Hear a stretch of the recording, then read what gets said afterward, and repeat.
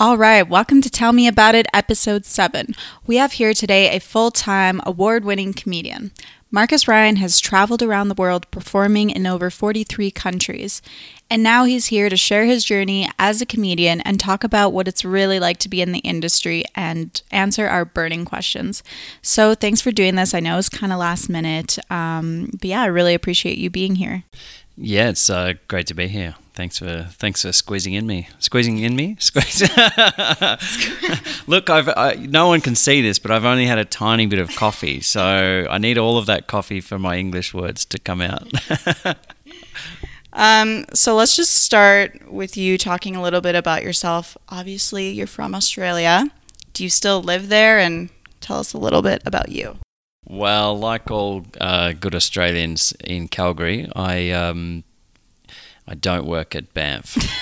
That's a very localized reference, I guess. But I've been coming to Canada for over 14 years performing stand-up comedy, and in the last 4 or 5 years I've found out about these things called fringe festivals, and I've been touring around doing those. So yeah, this is my second time doing the Calgary Fringe, and it's coming to a close today. But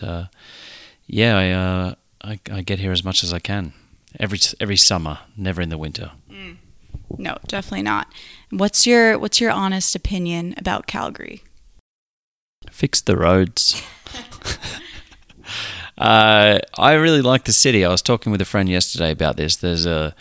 It's an easy city to get around if you don't have a vehicle. If you want to stay local, that's if you're staying downtown. I don't know what it's like for people in the suburbs to get in and out and do things, but there seems to be always something going on. However, I am always here in the summertime, so that's like it's just like so many festivals and things happening, and the weather's usually fairly good. So I enjoy it. I think it's a cool place, and I've got a lot of friends here I've made over the years, so I like coming back. Have you been to Stampede? Yes, never again. I wanted to experience it, and it was one of those things I ticked off the list, and like, yeah, okay, now I get it. I'm not really in a hurry to go back to it. I think I was here the year that the infamous thing happened with the two guys and the girl. Yeah. Great time to come and, witness Calgary at its finest. So let's get into your kind of journey as a comedian. When did this all start for you? I think it started when I was in probably like school, I guess. I started hosting school assemblies and things like that. Like I was one of the student leaders. And I used to do the presentation nights and then do sketches and things like that with a couple of friends.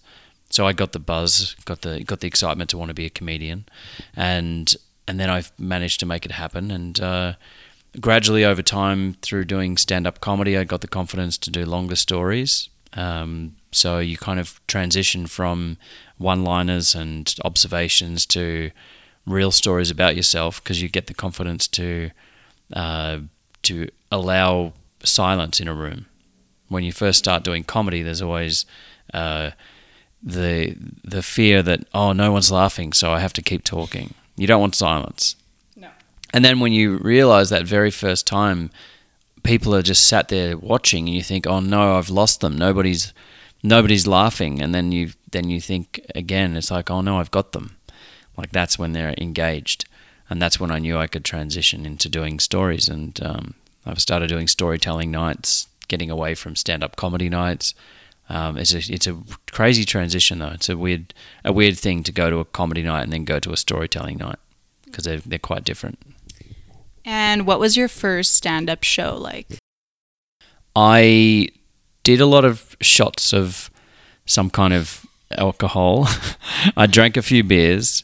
It was in a bar that I worked at, and it was in a country town in Australia, and there was about 500 people in the audience, because in a small town, when there's something happening, everybody comes to it. So we organised this night in the hometown.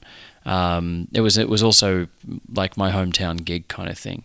So they'd organised a gig for some big name TV comedians to come and do a show, and we had a band on afterwards. And so everyone I knew was there just about. And I had talked to the organisers to put a show together about the show, and I said I'd wanted to do comedy. So we made the show happen, and they allowed me to get on stage. And I did about 10 minutes. And I was reading stuff out of paper. I wore shorts as well. I wasn't even, I was so naive to how it all worked, and I got up on stage wearing my shorts and t-shirt. I wasn't sort of dressed up as if I was in showbiz or anything. And I think I got through it. Like, people were encouraging, and I walked away not remembering any of it. I didn't film the gig.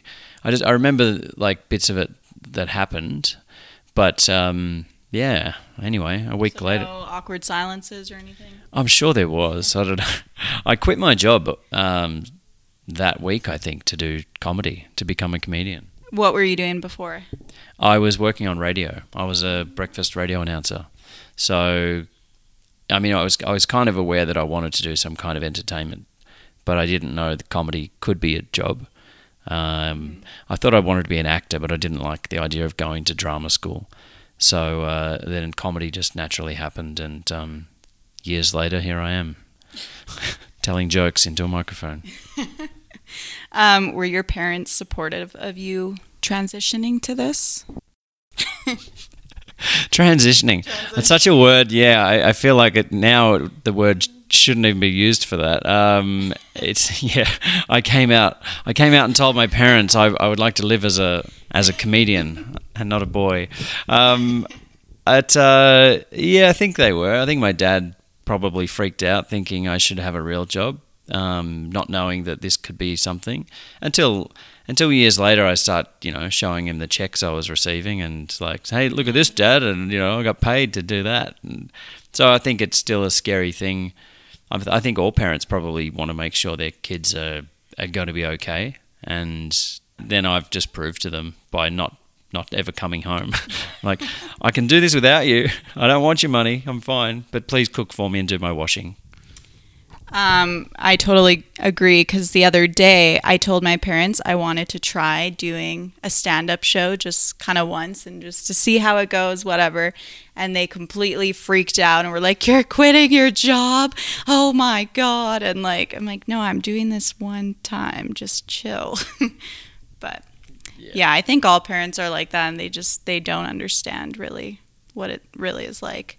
Do you ever get super nervous before a show? No, not anymore. I used to, when I first started out, or if it was a gig that held great importance in my mind. But now I think about every gig, and I think no gig's important. It's important for me to try and put on the best show possible for that audience, and I appreciate every audience that comes to see me. If it's my own solo show, I know they've paid good money to be there, and they've taken time out, they've organised babysitters or whatever it is. So I do everything I can to make sure that 1 hour is a great hour. But I don't get nervous anymore as far as, I hope they like it or whatever. I'm pretty confident that I'm good at what I do, so I just hope the night goes smoothly. That's about it. And what do you do to prep for your shows? Do you write down notes, or do you kind of just wing it? Interesting. Well, it depends what it is. I'm touring a lot of storytelling shows now, and they are very scripted. They're themed. So one of them was about a year and a half that I hitchhiked around Latin America. And so then I wrote a show about that. So I created a narrative. I do a show that has a bunch of slides in it, and so I tell stories of the photographs, and then I talk about what happened and where I went and things like that. So that's the preparation for that, is just making sure everything's in order as far as the tech stuff goes. The actual preparation for stand-up comedy shows now, if I am doing a gig for 10 minutes, I tend to just get up and wing it. Or I think I wing it more when it's a half an hour set, because I've got more time to think about what I'm doing on stage. I've got the material. I've done I've done stand-up for 18 years, so I've got enough material and experience to know what can happen in any situation. I think I have to prepare more if it's a 3-minute set, like a something that I'd have to do for TV or radio, where they need you to do a short, sharp set. Then you have to actually be prepared, because time goes so quickly on stage. For stand-up shows, how often do you repeat your jokes? A lot. Yeah. Yeah. Well, say you're doing like a show at the same place for like a few nights in a row or like a week apart. Aren't you ever worried that the same people might show up? I feel like this is a personal attack because you saw me 2 weeks in a row, right? I did. I went to a comedy show the last 2 weeks, and Marcus was there. One night he was hosting, and then the other night he was one of the acts. So I heard maybe 1 or 2 jokes that were the same, but they weren't all the same. So I was just wondering, like, how often do you recycle them? Do you use jokes that you've used like years ago too? Yeah, for sure. I mean, if you go and watch your favorite band play, you want them to play the same song, right? You get angry when they don't. It's funny because you see a comedian for the very first time, and a week later you see them and you go, "Oh, hang on, no, I've heard you do that. You should have written a whole new routine in 6 days." Fair, yeah. If you see a band that you saw 20 years ago, then you see them again, you go, "How come you're not playing the song that I knew from 20 years ago, that I hear on the radio every day, that I play on my CD player every day?" It's like, that's what makes comedy hard, is because it takes a long time to work on a joke and make a joke gel. Like you might see a comedian get up on stage and try out a theme or an idea, but that's like baby steps of that joke. That joke's not written yet. They need to workshop it on stage in front of a live audience. They can't practice that in a garage like a band can. Right. They have to really test it in front of audiences, find different ways to get it right, and then do it as much as they can. I've done jokes for years, and then I've found a new lease on life. Like with a certain joke, I've like, "Oh, I'm bored with that," but then I'll do a joke again and go, "Oh, that's a different way I could do that." So I try to move on from jokes, but then sometimes I find out that they fit in nicely with a different routine I've just written, or I can give them a new new lease on life, perhaps. How do you kind of deal with or handle super triggering topics or like very topical things that you know that some people in the crowd might get offended? Do you try and steer away from that, or? It depends if I can tell people in the audience are filming. The problem with free speech is that you can't be on stage delivering a joke that's improvised at a comedy night and then know that in that moment it's a fun time to sort of workshop a joke, or everyone knows that you're having fun with it and it's like it's made up or it's on the spot. Or even the intent, like intention's a huge thing, right? If you're on stage and you are quite clearly not having any malicious intent with a topic, but then there's someone in the crowd takes a photo and then screenshots something or puts something in a blog or tweets and says, "I heard someone do a joke about such and such," and then they don't even give any context to it, and then all of a sudden you are evil because of what you've just talked about. Like you can, if a comedian gets on stage and just says the word cancer or says rape or says AIDS or says something like this, even just touching on the subject, you might get up and talk about pedophilia, and just by saying pedophilia, an audience will turn against you, but they don't even know, like, you might be the victim of that, right? But they don't give you a chance because they go, "No, we don't want to hear it because you shouldn't even joke about that." So I don't know. I think it's a very, very scary time to be a stand-up comedian. Oh, totally. I remember a couple of years ago at a show I went to, one of the comedians was talking about anti-vaxxers and, how your kids are going to die. And it was funny, but some moms did not think so.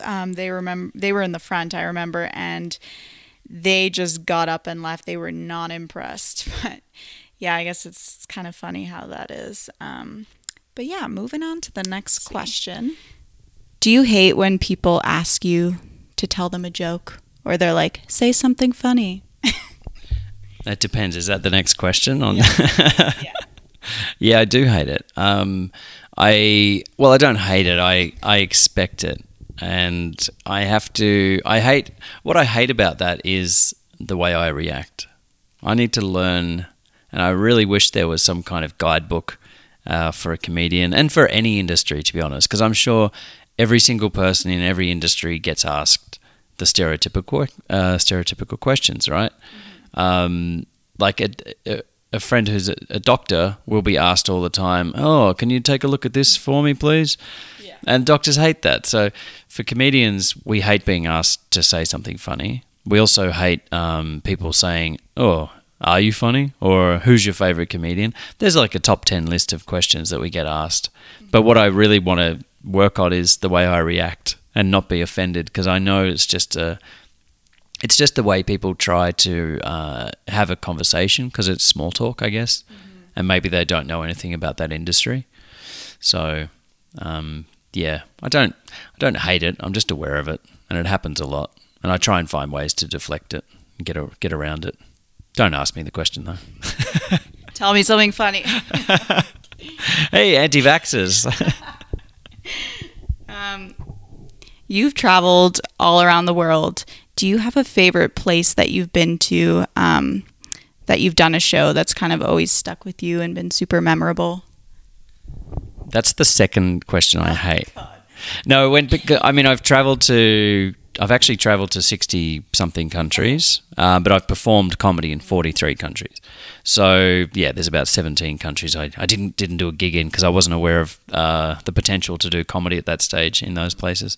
I mean, yeah, any traveller who has seen a lot of the world is kind of, I won't say they can't find a favourite country, but for me in particular, I find good things about every single place I go, and there's bad things about everywhere. So I loved hiking in Peru. I love the nightlife in Barcelona, like their culture, the way they are. I love this, just cycling around the canals of the Netherlands. New York's a really vibrant city. I love the desert in Nevada. There's just there's places all over the world that have something completely different. And I like the chaos of Vietnam and other parts of Southeast Asia as well. So, but most importantly, I like the beach when I go back to Australia. When I go home, I can just sit on the beach and with my dog, and it's pretty cool. Do you ever feel like you want to just I've heard there's kind of like a comedian switch where you just kind of want to turn it off and chill without having to think about, making people laugh, to say the least? Do I want to turn it off? Like stop being funny? Are you always kind of thinking of trying to make people laugh, even just when you're out in social situations? I don't think it's trying to make people laugh. It's natural. I think there are people who are always trying to be funny for their own self-esteem or social insecurities. And that probably was true to an extent when I was younger and I didn't know my place in the world. Now I do it for a job. It's a full-time job for me. So I'm not walking around. I'm not the life of the party. I'm not the one who's in the. Most people who meet me, they're like, "Oh, you're not very funny for a comedian." And so I'm like, well, that's what I do as a job. On my downtime, I actually just like to listen and talk to people, and I have real conversations. So, but if I was trying to impress someone, wanting to date someone, or hey, look at me, it's the kind of a thing people do. But more often than not, I'd rather just switch it off. I think so, yeah. Would you ever date another comedian, or would that just be too much? Is this a question one of the comedians has asked me, or asking for a friend? No. Asking for a friend who I saw perform, who got up on stage and talked about their. Let me just so 2 weeks ago, I went to a show here in Calgary that Marcus was performing at, and my friend, won't say her name, but she did a stand-up show for the first time ever, which was super exciting for her. And then she was like, she wanted me to ask Marcus, oh, how did I do, whatever. And I actually remember when you got up back on stage, you asked her, oh, was this your first time? Just curious. And she was like, was it that obvious? And then Marcus was like, oh, it just seemed more like a therapy session. But it was hilarious. I was told that it was her first time. Oh, you were. And what I did as an MC was to be encouraging, and it was actually a way of letting the audience know that, hey man, this is pretty cool. Like, that's someone's first time. Show them some appreciation, because I like that. I like to in that moment. It's like, no, let's celebrate that, because this is a groundbreaking thing for that person, and it's scary and it's exciting, and hopefully that kind of stuff in that moment encourages other people in the audience who are like, oh wow, that's pretty cool. Maybe they'll go over and say well done to her, and that'll help her out. Maybe there'll be people in the audience who want to try it themselves. So it's a way of sort of not moving on from the moment, like actually just, because that's a real moment that happened in that show, and it's not just another gig. It's like, yeah, hey, let's just stop and acknowledge it, and that's pretty cool. But also, yeah, it was everything. All the material was talking about ex-boyfriends. It's like, I think the intention of that gig was to get a few things off her chest. But I think she did well. Yeah, she did actually. Yeah. Back to the dating question. Oh yeah. I've never dated another comedian. Not through lack of wanting to. I don't think I've ever. Actually, no, I've never wanted to date another comedian. There's never been another comedian I've thought that, oh yeah, we should start seeing each other. Probably though, for 15 years I've lived on the road. Like I lived in England, Scotland. I've lived in Canada. And I tour solo, so to have any dating in any capacity is actually quite difficult. Yeah. I've had girlfriends, and we've broken up because long distance doesn't work for me or them, and so I don't know. I think I'm married to my job mostly. Yeah. Going back to, people who are performing for the first time, or they're just kind of getting interested in stand-up, what kind of advice would you give to them, and like getting the courage to go and do that first show? Date a comedian, and then you'll find out. No. I don't know. I mean, look, if you've got a good job and you're happy in your life and you don't need to do it, don't do it. It's a rabbit hole. Huh. Like, I think there's people who want to do it just to give it a go and see what it's like, and that's fine. But those of us that do it full time, it's beyond a passion. It's an obsession. And it's the kind of thing that if you're going to do it and you actually really want to make it happen, you sacrifice so much. Your personal life, your relationships, friendships, your lifestyle, like your eating habits, your sleeping habits, wherever you live, you kind of commit to it 100%, and everything else takes a second place. So my advice for anyone who's starting out, just be careful. If it's something you really want to do, it'll change your life, and it's not an easy life, that's for sure. People look at what I do and they go, oh, you're living the dream. Look at you, you're seeing the world. They don't see that I'm sitting in an apartment most of the time doing admin, promoting my shows, booking flights and accommodation, and juggling, waiting for bookers or festivals to get back to me, looking at every deadline. And then you get on stage, and then you're dealing with the venue, and then you're dealing with the audience, and then so there's a lot of work involved. But if you want to do it for the first time, film it, just so you can look back and go, oh, I did that, and that'd be kind of cool. Have fun, but if you've been given 5 minutes on stage, be aware of the time, because some people just lose track of time, and they think they're only talking for a minute, but they end up talking for 10 minutes. And you won't be invited back if you run over the time. Have you ever seen, someone that's gone up for the first time and they just completely botched it and like ran off stage because they got so freaked out. Yes. Oh gosh. Yeah. I mean, when I started out, I was in open mic nights a lot, and a lot of my friends, or a lot of people I saw were, going up for the first time. So, but I think at that age I was also quite nervous myself. So I was never at the point where I could sort of look at them and go, oh wow, they're having a tough time, because I was probably shitting myself backstage as well. I was probably nervous and thinking, oh well, I hope it goes okay for me. And now I see open mic nights and I watch people struggle, and I've seen some people really bomb, but I don't know. I think audiences tend to be fairly okay with it, fairly encouraging or supportive, I guess. I feel like people will give like a little chuckle at least, or like to make it less cringy. I've definitely done that. So let's get into some of the questions I got from my Instagram. Yeah. First one. Who is your all-time favorite comedian? Is it Dane Cook? Russell Peters? It's interesting that you said both of those names, because they're both known joke thieves. Really? Yeah. No, neither of those come anywhere near the top for me. I like Billy Connolly. He's a Scottish legend, and he's just an amazing storyteller. He now has Parkinson's, I believe, and he'll never perform again, unfortunately. But he was amazing watching him growing up. One-liner comedians like Mitch Hedberg was amazing. Jim Gaffigan I really find funny.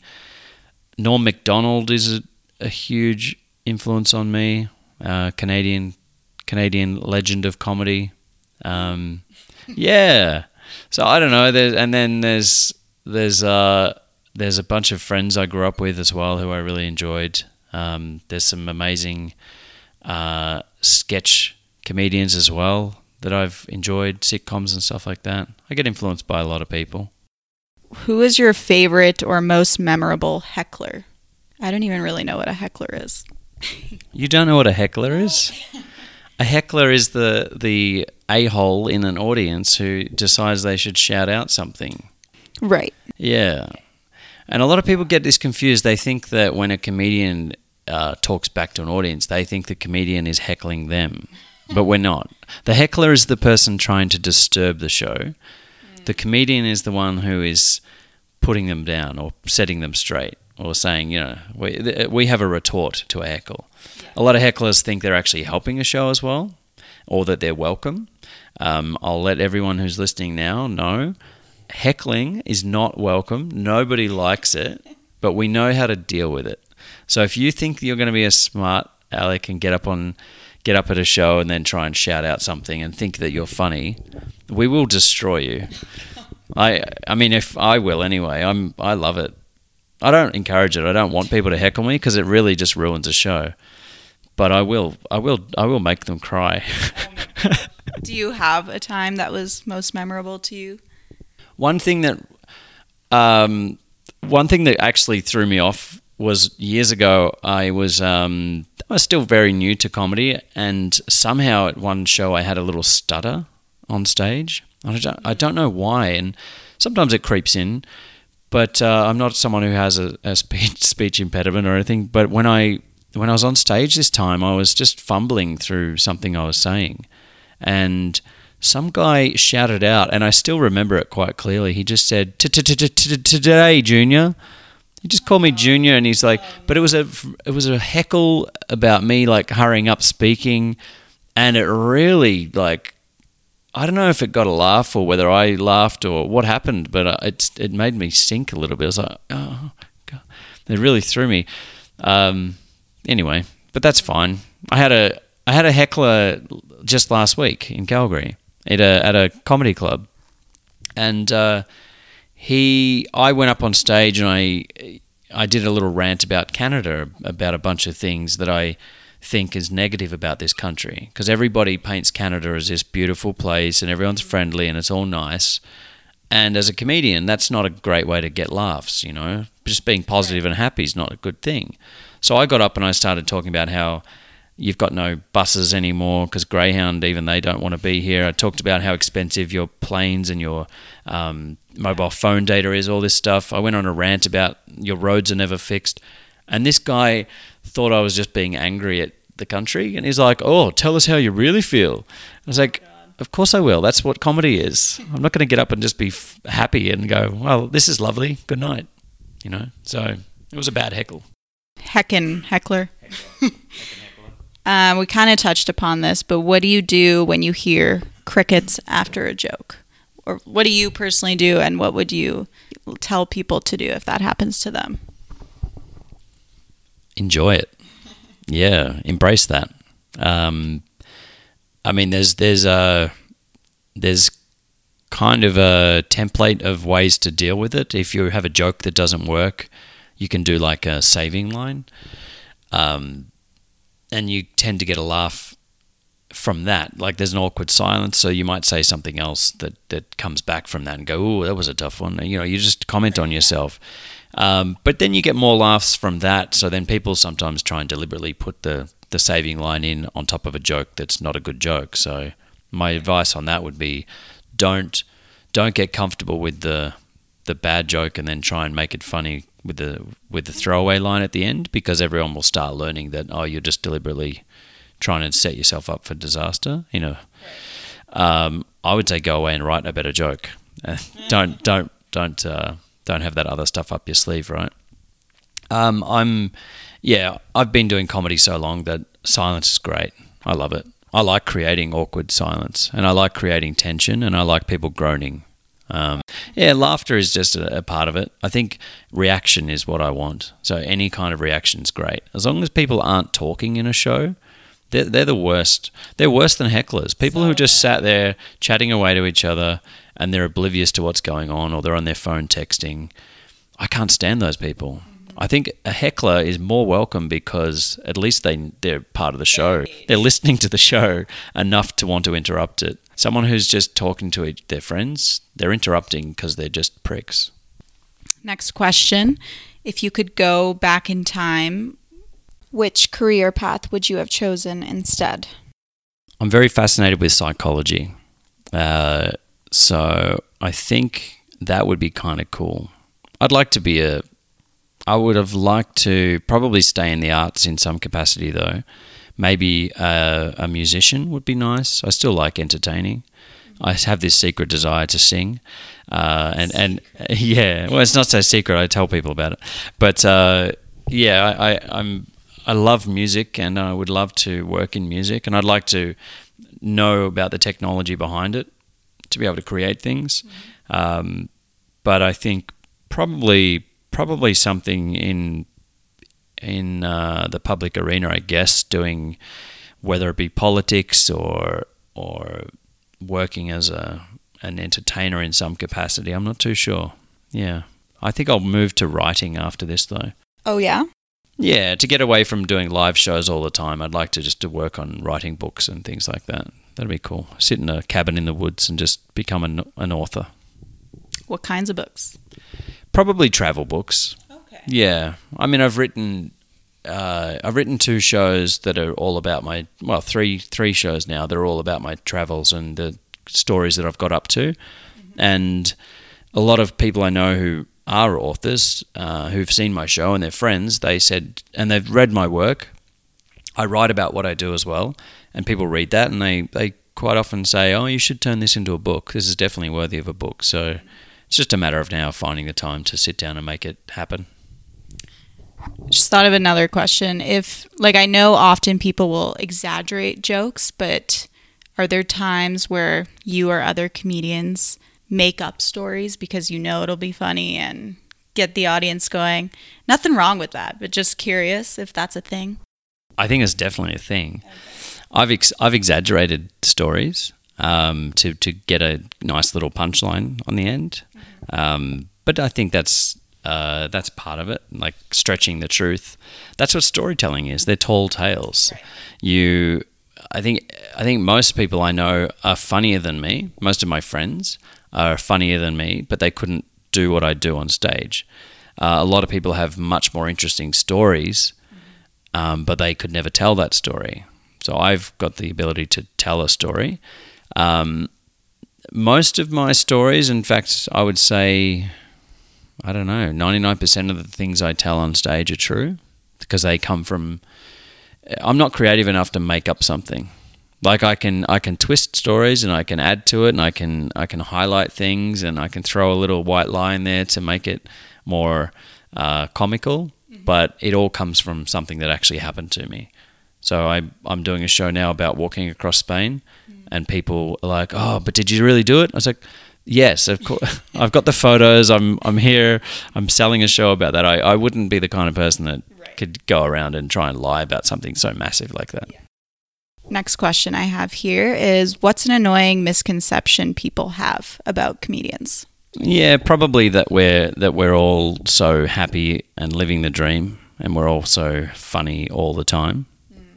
I've met people who want to hang out with me after a gig, and they invite you to do things because they think, "Oh, you're going to be hilarious." Oh, and then they think that we're all just out partying all the time, and we must have the most wacky life, and like, "Oh, there's 5 comedians hanging out together. Look at them. Oh, they must be cracking jokes all the time."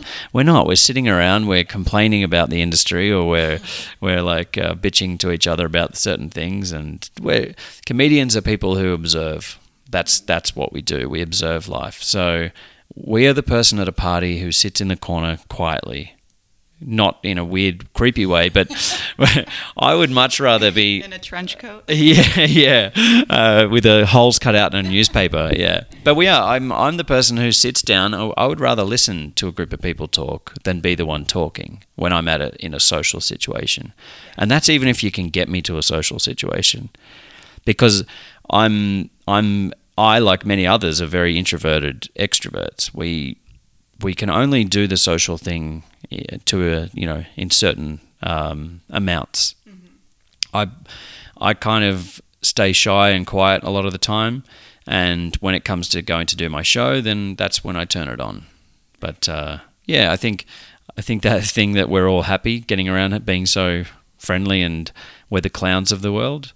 No, not so much. And then last question I have from Instagram is, what is your favorite and least favorite part about being a comedian?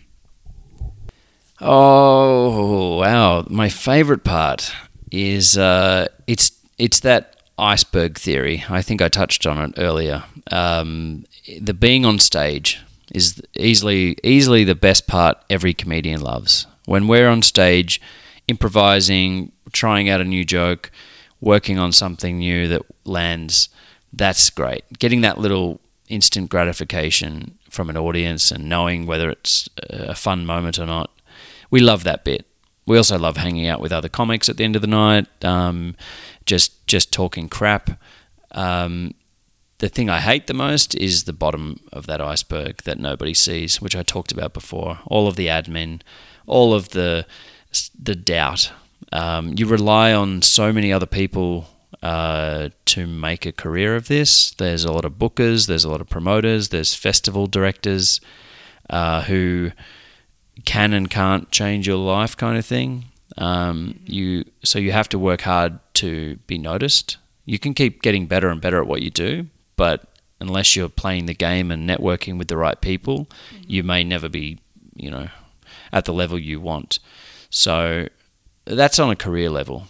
But on a personal level, one of the bad parts is not having stability. No family life, no friends around.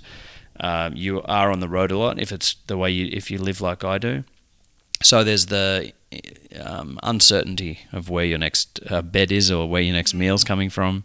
Those kind of things. It's tough. Takes its toll. Do you look for your next show and trying to book gigs and everything, or does someone help you with that? Going back to dating a comedian, I would love to date someone who can do all of that for me.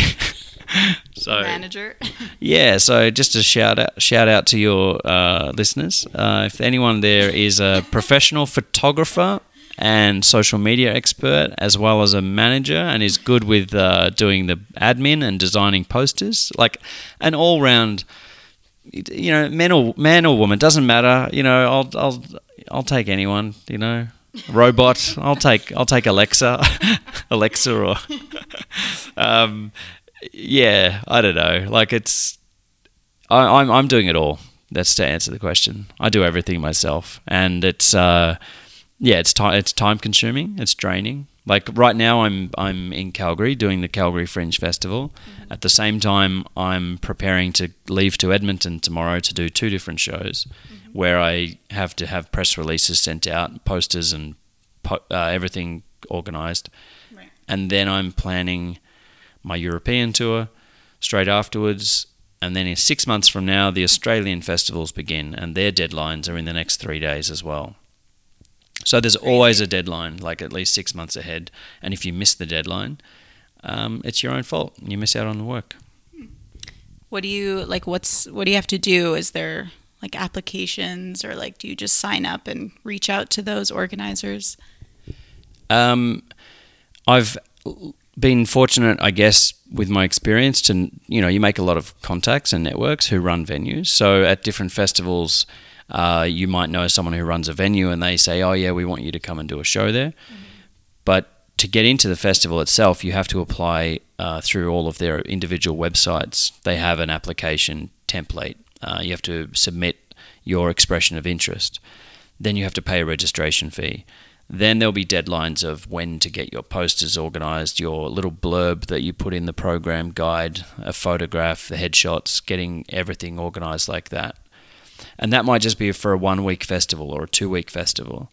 But then that will happen in as many cities as you want to tour in. Mm-hmm. So, and then at each of those festivals, you have to do the media releases and contact to get press. And then you have to organise your accommodation, your transport, someone to help you promote the show while you're there. Mm-hmm. So yeah, there is a constant thing of that. And then you book all those other side gigs as well. As a stand-up comedian, you try and do as many comedy clubs as you can to promote yourself. So you're relying on them to get back to you. A lot of comedy rooms are run by comedians, and comedians tend to be bad at admin, so we have to, wait on stuff. People get back to you. I'm going to Finland, Estonia, Switzerland, and Austria coming up in September. And I'm trying to book a whole bunch of other countries around that, but it is just this nightmare of dealing with time zones and waiting for people to get back to you while they're also doing their own jobs at the same time. So, I can't think that they've got to stop and do everything for me, but I can't do a lot of stuff unless I'm getting confirmation off a lot of those people as well. So let's say you were to retire from being a comedian and you were to go into writing full time. Do you think you would stay and live in one place, say just go back to Australia, or do you think that you would just end up traveling? Do you think you could stay in one place for a long time? I struggle staying still. Australia's great geographically, politically. I don't like the country. I think cultural-wise, it's a bit backwards in certain ways. But then you go to other countries and then you find it's the same there as well. I think a lot of people have that grass is always greener mentality. Like I love the attitude of a lot of people in the United States because they're quite positive people, but then, there's a lot of other problems with healthcare and guns and whatever. I love South America, but I don't think it's a place I could live. I would love to live there for certain points. I don't know. I don't think there is one place I could live completely. I mean, I've been on the road for 15 years. I don't know what normal is. So I would like to have some more stability. Mm-hmm. I just don't know where that would be. And I genuinely am not sure how I'm going to stop doing what I do. Next year, I'm planning to go to Africa because I want to see all these different countries. And from there, I don't know what's going to happen. It's scary and strange and exciting all the same. But amazing at the same time. Before we wrap things up, do you want to tell people where they can keep up with your shows and find you online on social media and all that?